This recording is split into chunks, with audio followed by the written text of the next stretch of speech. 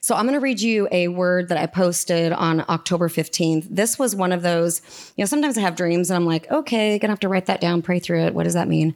This one, I love when God does this. He just gives me something in my sleep. And in my sleep, I know it's a prophetic word for the body of Christ. Like I actually know it in my sleep. And that was one of these. So I'm just going to read it to you how I wrote it. This was October 15th, which I think was Friday. I always shake before I open. That is what I heard in my sleep. I heard that phrase. I always shake before I open. He was defining the order of things. I always shake and then I open. Okay, so what does that mean? Then I saw what looked like a glass container, like salad dressing. It was like a salad dressing container. And it was being shaken quite aggressively, mixing the oil and other ingredients together before the lid was opened. It made sense to me because that's what we do before we use salad dressing. The emphasis was this: shaking comes first, opening comes second. I sensed God's loving kindness in this. I knew that he was sharing something helpful to us. Don't be discouraged by the shaking. This is my process before opening a new season. This is my process before opening a new door. The devil sifts us, but God shakes us. There's a difference. In the sifting, the enemy steals from us, and then God restores it. But in the shaking, that's totally different. God awakens us, breaks off what is not of him, whether it be fear, doubt, unbelief, maybe the spirit of mammon, breaks bondages and salvages his greatest treasures. If you are in the shaking now or headed into a shaking, just know that the enemy would like you to believe it is him sifting you. So we lost our entire business in 2019. We were shaken violently. What appeared and felt like a disaster was actually a blessing. The doors for more blessing opened after the violent shaking. Just when you think you are going through something terrible, ... Are you? That's the question. I am prophesying that God is shaking you to open and uncap you. The shaking can be unnerving because the lid is still over you. You are still feeling confined and limited. It'd be one thing if during the shaking, new territory just showed up, right? And new things and new blessing. But the shaking is just, it's the part where you feel completely helpless. There are no answers. Nothing makes sense in the shaking. Ann and Dusty and I were talking about an illustration that they used in marriage counseling for years, and they had a jar sitting on their desk that the water was crystal clear looking through it. Crystal clear. And I was like, yeah, I have total clarity. But then they took the jar and shook it up, and at the bottom was a layer of dirt. And when it was shaken, you couldn't see anything, right? And so sometimes in that, we are saying, okay, there's nothing good. There's nothing good about this marriage. There's nothing good about this situation because I have no clarity. Right? That's how it feels in the shaking. It feels like God has deserted us. Can anybody bear witness to this morning? Is anybody going through a shaking? How about by a raise of hands, tell me who's going through a shaking right now? Yeah, every single person. Okay. In the dream, when the lid came off after the shaking, I knew that the emphasis was shake first while being contained, then limits come off second. We have many biblical references for this, but the one that comes to mind is when Paul and Silas are unlawfully put in prison, confined to chains in the deepest cell of the jail. They were beaten on their bare backs for preaching the gospel in Rome, wrongly accused of pushing their agenda outside of their citizenship. And the truth is, they became a threat to the profitability of the witchcraft business in town by casting a demon out of a fortune teller. Do you guys remember the story? They were beaten and put in prison. And guess what? They were wrongly accused. This was an unjust thing. They were Roman citizens. They were put in jail because they were accused of being citizens outside of Rome, coming into Rome as foreigners and pushing the gospel. So on the account of them not being Roman citizens, they were beaten on their backs, bare backs, then put in the innermost cell, chained up. And then guess what they do? Do you guys remember what they did next? They worship. That's exactly right. But here is what we want to point out. Beaten and bound in chains, they began to worship. And the Passion Translation actually says that chained and bound, they were undaunted. You look up that word undaunted. I had to look that up because that word just punched me in the face. Like, whoa, I don't know if I'd be undaunted. I'd be probably asking God, where are you? What's happening? You've left me for dead. But they were undaunted, meaning they were not discouraged by hardship. Undaunted, not being discouraged in hardship. You just heard Gary talk about that. So they began to worship, singing songs of praise to God while all the other prisoners listened to them. That was probably shocking. How could people praise God after being physically abused and illegally arrested? I mean, could you imagine the other prisoners going, we certainly weren't praising God when we got in here. And they were not worshiping. But what happens to the people who aren't worshiping? Do you remember what happened to them? They worshiped, and then what happened? A great shaking came. The earth shook. There was an earthquake. There was a shaking. And then, what happened next? The chains fell off. The doors fling open for everybody. For everybody. And he's asking the church of the living God right now to embrace and engage in the shaking with a voice of worship, with a heart that is repositioned to worship. And what gets ugly, I mean, I can't think of anything more debilitating and disempowering and out of control than being chained. For those of you that are being forced to get the vaccine, the reason you feel so defeated is because you're being chained. But if we follow God's process of shaking and opening, there is a repositioning of our heart and our outlook. I believe that the other prisoners could have worshiped and it would have shook and opened up.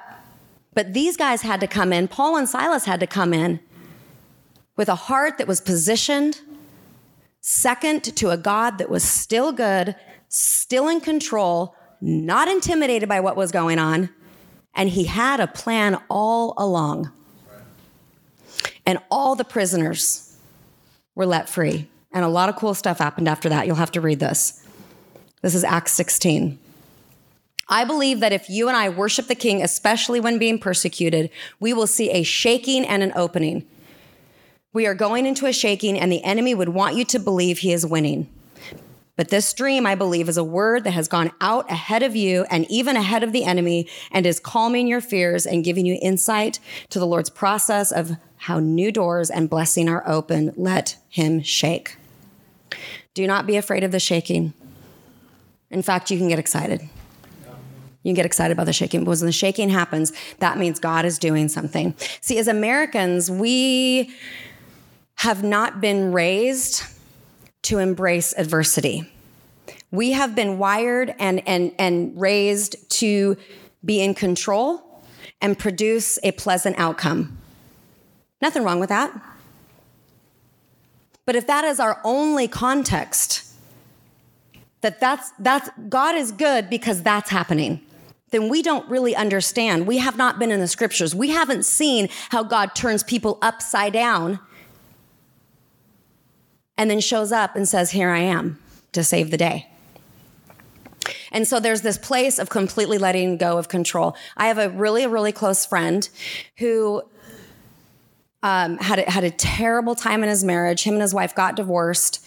And, you know, sometimes that happens. And God will redeem. He'll do wonderful things. But he woke up one day and went, whoa, wait a minute. What are we doing? And God turned his heart. And he's like, God, I want my marriage back. I want my marriage back. And so he's texting Bob and I, and we're going back and forth. And all I can text back is, let go. Because he's like, okay, I'm going to go back. I'm going to talk to her, and we're going to fix it, and we're going to fix it, and then we're going to get her back. And I'm like, stop. Because this is trying to be God. And that is the tricky part, is am I trying to be God? Am I trying to fix and control and get the outcome I'm after? And he said he had a dream that he was drowning. And so he was swimming to the surface, and the more he tried to get to the surface, the more he sunk. And he said the only way to float to the surface to get oxygen was to completely let go, and his body would begin to float to the top. And then his mouth got oxygen. And I said, you're going to need to hang on to that dream, because it is completely counterintuitive to the world we live in. The world we live in says, take control, grab the bull by the horns, grab the wheel, go forward. And hey, I'm a driven person. I get it. I understand. But there is something that the enemy wants to steal from us when he says, yeah, go ahead. Drive that. Get in front of that. You should make that happen. You need to make that happen. In fact, you're not really valuable until you produce that. Until you save that, produce that, fix that. I am challenging this church to let go and let God. See what happens. In the shaking, let go and just say, well, I mean, when we moved to Crestview, we have a $3 million property. And that was miraculous how we got in there with the down payment. And, you know, people are like, okay, how are we doing? You know, as I pray, I give it to God. And I'm like, but it's his problem. I mean, the mortgage isn't my problem. It is not my problem. Because this life is the one I got after I died. This wasn't the one I had planned. I had plans for way other things. And when I died and let go and floated to the surface, God plopped us into this life, which we absolutely love. But there are big problems that are not my problem. I mean, and my kids, they were freaking out. They're like, well, what if this and what if that and what if this and what? I'm like, if I'm not worried, why are you worried? And I said, let's play this out. We can't pay the mortgage at Crestview. We have to go back to the Foursquare church that's holding the note for us and say, well, you know, we can't pay it. What would you like us to do? Worst case response, they say, we need it back. And we go, okay. And I said, look, they have this super upgraded property. Like, what a blessing to them, right? That'd be awesome for them. They could sell it for way more. They could do incredible things with it. And then God would just have to figure out what to do with Bob and Jenny next. And that wouldn't be my problem either. But when you're alive in your flesh and you're alive in control and you're alive and you're behind the wheel, you are now carrying the responsibility of the blueprints of your life, which you are not the architect of. And it's like, shoot, I didn't factor in the pipes that were supposed to go this way and that load-bearing wall. And oh no, like we are not built to be God of our own lives. That is what this book is about. This book is to convince you in 248 pages, whatever it is, to let go, let God, and let him infuse you with power from on high to live a life that is anointed, that breaks chains, and you can live in another dimension. You don't have to live here on earth having to control everything in your life. So last night when Bob said, hey, you're preaching Wake Up Dad, I said, okay, well, what do you want? What do you want? There's 250 pages. What do you want me to preach on? And he said, well, what haven't you preached on yet? And I said, everything past chapter 1. So what do you want me to do? And then I realized, wait a minute, the introduction. So we're going back. But in the introduction, I give this story, and I'll give it to you here, and then I'm going to pray for us. But when Hannah was probably, she's 18 now. When she was, 8 or 9, we went to the American Eagle store in Seattle. And how many moms have bought their child an American Girl? Okay, so Bob says, oh man. Okay, so they are well known for their nostalgia, their, and mainly their price tag. And when you buy this doll, you can't believe you're buying a $100 doll. Okay? Because you could go to Target, get the lookalike, but somehow your kid knows. So anyway, back when she was little, the thing about American Girl, and this has been for years and years and years, I guess they've been around for decades, but the whole thing was that you walk in and they have all these dolls lined up and you go and pick the one that looks like you. Okay, so we went in there and Hannah's blonde, so we get the blonde, the blue eyes, and you pick the one that's a lookalike doll. And so there was something about like, I have a little mini me type of thing. Okay, so get the doll, little Hannah, whatever, I don't remember what her name was. And I am in their bedroom one day and in the closet trying to sort chaos out. And little plastic Hannah is upside down in the corner. And I'm like, you know, if it was $10, the emotions wouldn't be there. But it wasn't $10, it was $100. So I'm like, okay, pick up the doll. And I'm like straightening her hair out, putting her clothes back together, you know, put her up on the dresser. Like, you will be enjoyed in this family. So we set her up, you know, here we are. And immediately I heard the Lord say, and I'm going to read it just how I wrote it. If I can find the introduction. Shouldn't be hard. So it's right there. This is what I heard when I looked at that doll. I heard the Lord say, this is how some people treat me. When they need me, they want me to take on their image instead of them taking on my image. So when people get saved, somehow this message of you're no longer the God, you're going to step into his image, and somehow the American Jesus is the one that looks like us. They bring me out to play when I can entertain them, but I get put away when they are bored with me. My value is often forgotten about. And that's what I heard him say. And I didn't know quite what to do with that, but I knew that my heart was grieved. And he said, this is the American Jesus, the one that looks like, the one where people want me to look like them. Like, God, I have this business, I have these plans, and I just need you to put your fairy dust on it. And I just need you to bless me, bless my plans, bless what I'm doing, bless my emotions. God forbid I have a bad day and have to rely on you. Just make sure that you're doing what I need you to do, because then that would make you good. Yikes. Do you know that the gospel is the literal opposite of that? Yeah. Is us bearing his image. Yeah. And whatever image we had doesn't matter. Because our true image, the image that we were woven in our mother's womb, was the one of Christ himself. So when we bear his image, we're actually being our true selves. It is our truest identity to look like him, to operate like him, to love like him. Do you know that the human body has nothing inside of it to process negativity? We are not wired for anything but heaven.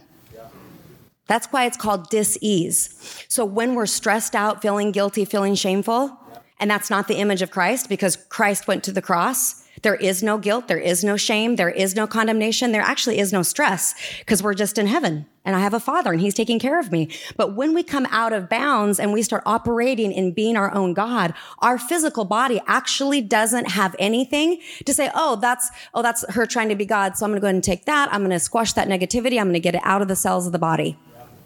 So our body takes on dis-ease, which is disorder, meaning heaven is here, but I'm standing over here. So this morning, I said, okay, God, you need to tie this up in a bow. We have a whole book. We have prophetic words. We have dreams.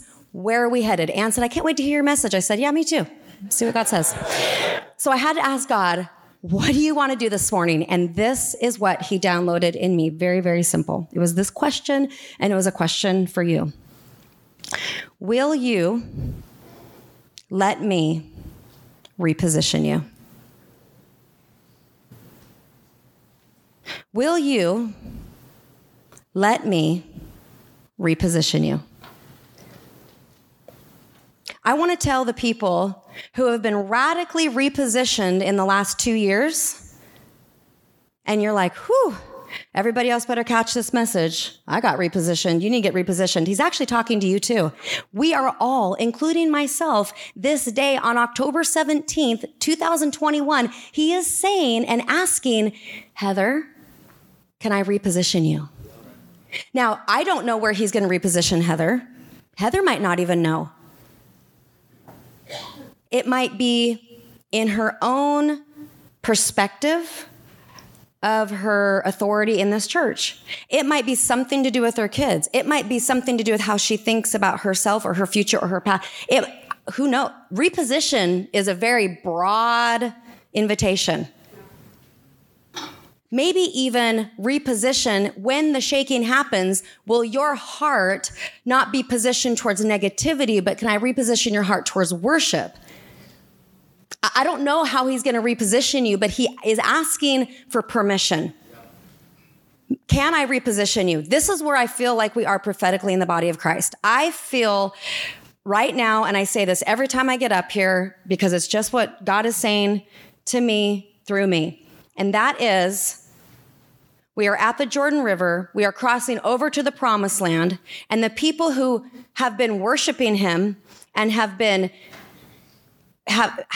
making him their God are the ones who are looking at the giants in the promised land going, well, God, that's your problem, but we're going in. You kill that giant. I believe you. I trust you, God.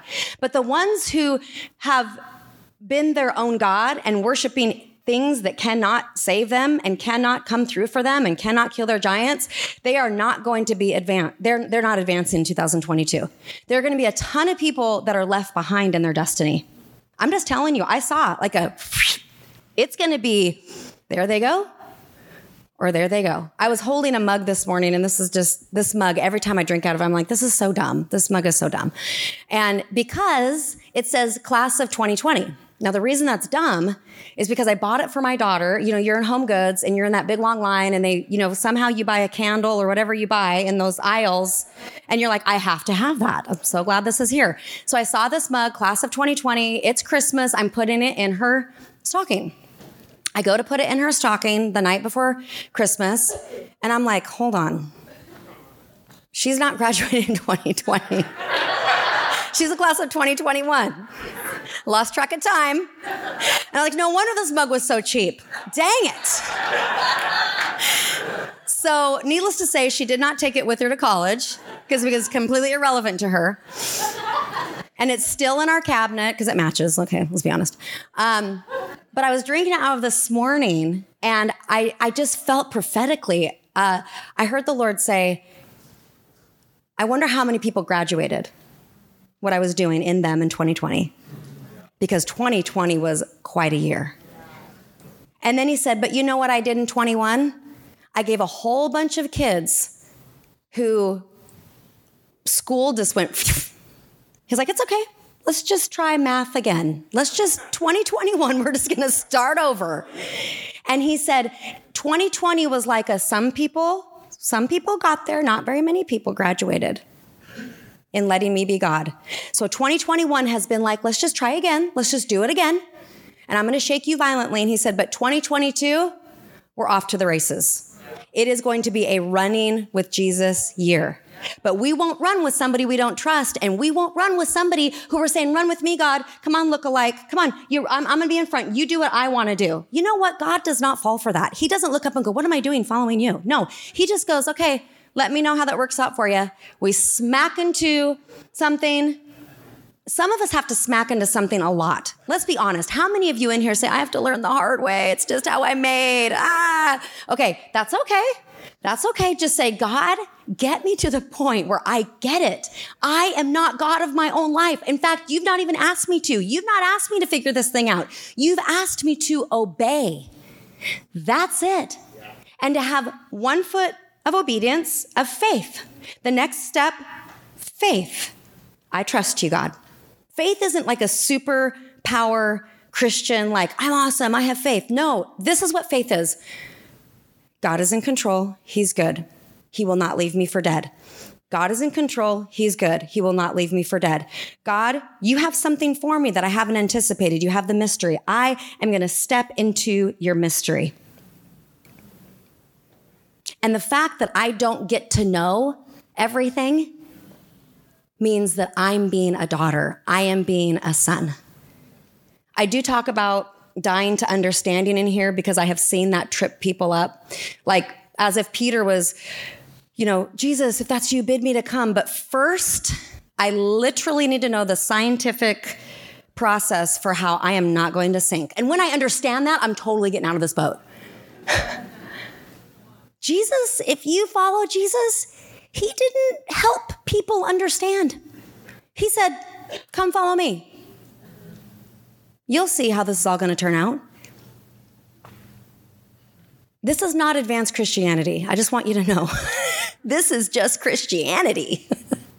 Is following Christ. But if some of us have been duped by the American Jesus, that's a self-help guru, he's a self-help lookalike God, then we just need to back up and say, I'm getting repositioned. This Jesus of mine, he is not just somebody who's going to make sure I get in heaven. He is not fire insurance. He is not insurance that I don't go to hell. This God is walking with me 24/7. I tell people all the time, when you get in your covers at night, he just tucks himself right with you and watches over you and watches over the things. My daughter, this is so cool. She texts me, she goes, Mom, I got this app that it tracks your sleep and all this. And then she said, but it will send you a voice clip in the morning if you talked in your sleep. Isn't that funny? And I don't know the name of the app. Sorry, don't ask me because I don't know. I didn't ask. I should have. But she sends me the voice clip. And the voice clip is, I love to worship so much. And if you guys know Hannah, that's what she loves to do. She's been in Southern California. She's not on a worship team. She is serving the worship team through all the stuff that goes behind the scenes. She's stacking chairs. If you saw her right now on Sunday service, she has the little headset on. She's interacting with people that are getting saved online, and she's having a blast. But her spirit is like, I love to worship. So we prophesy in our sleep. God is always over the top of us. And what God was doing was reminding her, Hannah, it's okay. It's okay that you're not worshiping right now because you love to worship. Don't think that you don't love to worship and that's how you're going to get through this season. Oh, it's okay. It's not that fun. I'll just stay here. No, he was saying, no, Hannah, you love to worship because he was keeping that dream in her alive. He's breathing on the things that are inside of us, even when we're asleep. See, he's so in control. Isn't that amazing? Isn't that amazing? It is so amazing. But here's the thing, lastly, okay? And I think the worship team is going to come up, yeah? Come on up. So, sure, why not? Sounds like a good idea. So, I believe that a couple of things. I'm going to talk about my daughter Eden for a second. She's the one who, when she says stuff, God is always like, pay attention. She's speaking for the body of Christ right now. And this is actually in my still book, this story, but she was on the edge of a pool when she was about 3, and I was standing there and I'm like, okay, jump to mom. And she's just a powerful kid. She's one of those that she would be her own God. And I'm really glad that God's helping me live out my own experience so I can model strength in second. Like there's safety in being second. But she would be first if somebody let her, if anybody let her, okay? But that's an amazing way that she's built. But she will live a life of stress if she's first and just break down and it'll be awful. So I'm saying, jump to mom. And she's like, how do I know you'll catch me? I'm like, what kid asked this question? Like all these other kids are jumping their parents and swimming and underwater. Like, why? Why are we doing this right now? And she's like, no. I need to know you're going to catch me. And I have no history of dropping her. I have no history of like, whoops, remember that one time you almost drowned? Like there's no reference to me not being, dependable. And so we went back and forth a couple times and I'm like, I am arguing with a 3-year-old. This is dumb. So I said, Holy Spirit, what's going on in her right now? And he said, she's just going to have to experience your faithfulness. And so I said, honey, you're going to know that I will catch you when I do. That's how you're going to know. You're not going to know before you jump. And God is continually to use that for me. Like, well, here goes nothing, your problem, right? Because I am stepping into the unknown, which is water above here, can't breathe, help, right? And the other day, and this is, go ahead and stand to your feet. The other day, we're going to pray and worship. She said something. I was like, okay, number one, that's hilarious. But number two, you are prophesying right now. And I was asking her, she's 6 now. And I said, Eden, do you like music? Do you like to sing?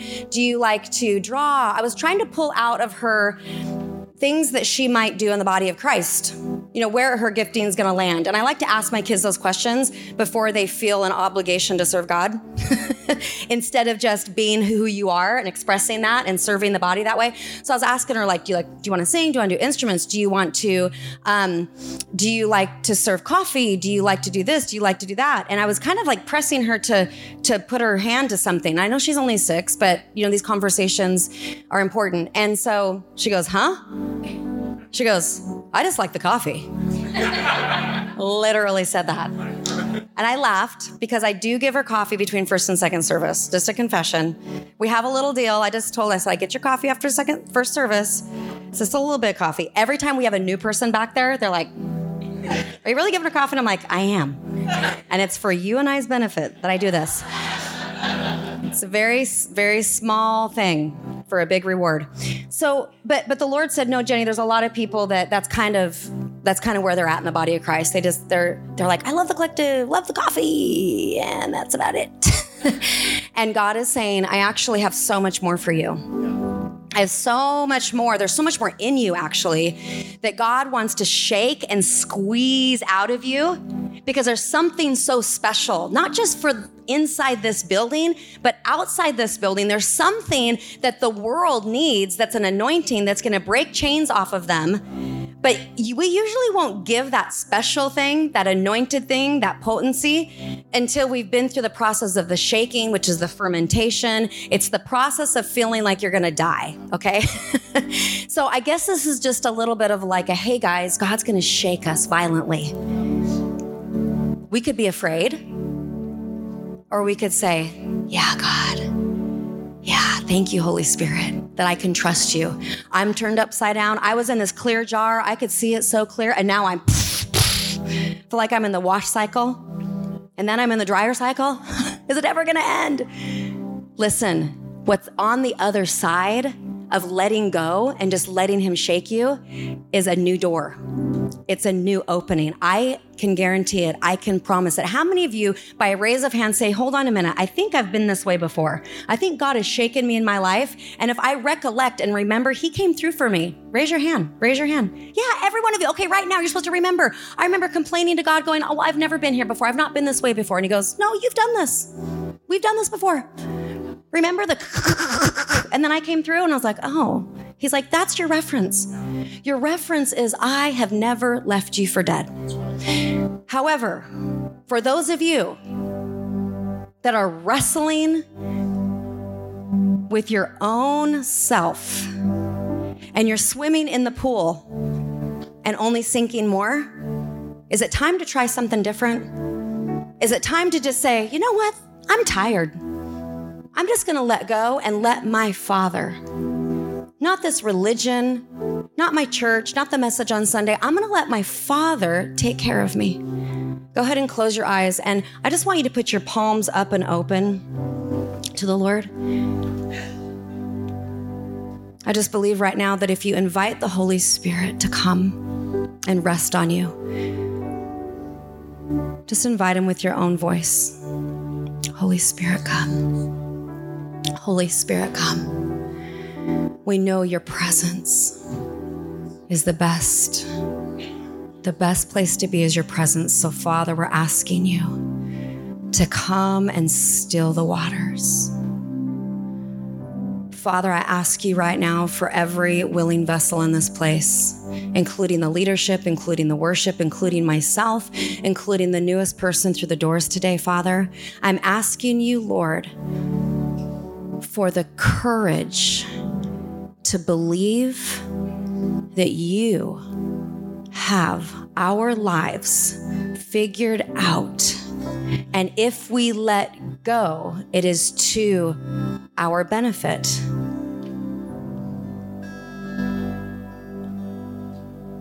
Father, we let you be in control. We let you be God.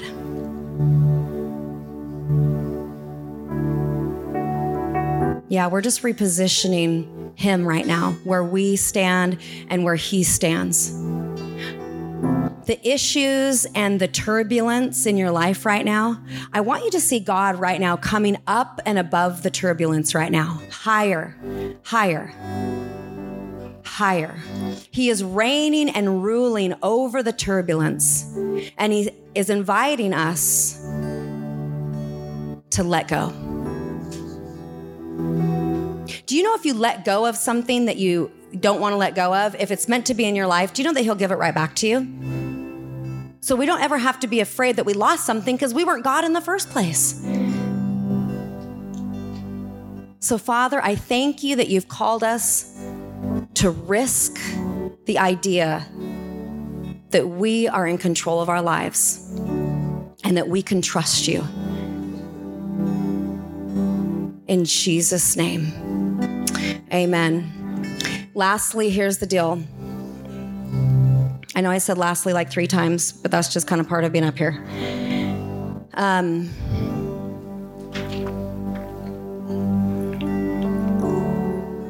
The world is not going to be won over by people who are controlling and fixing and have like outcomes.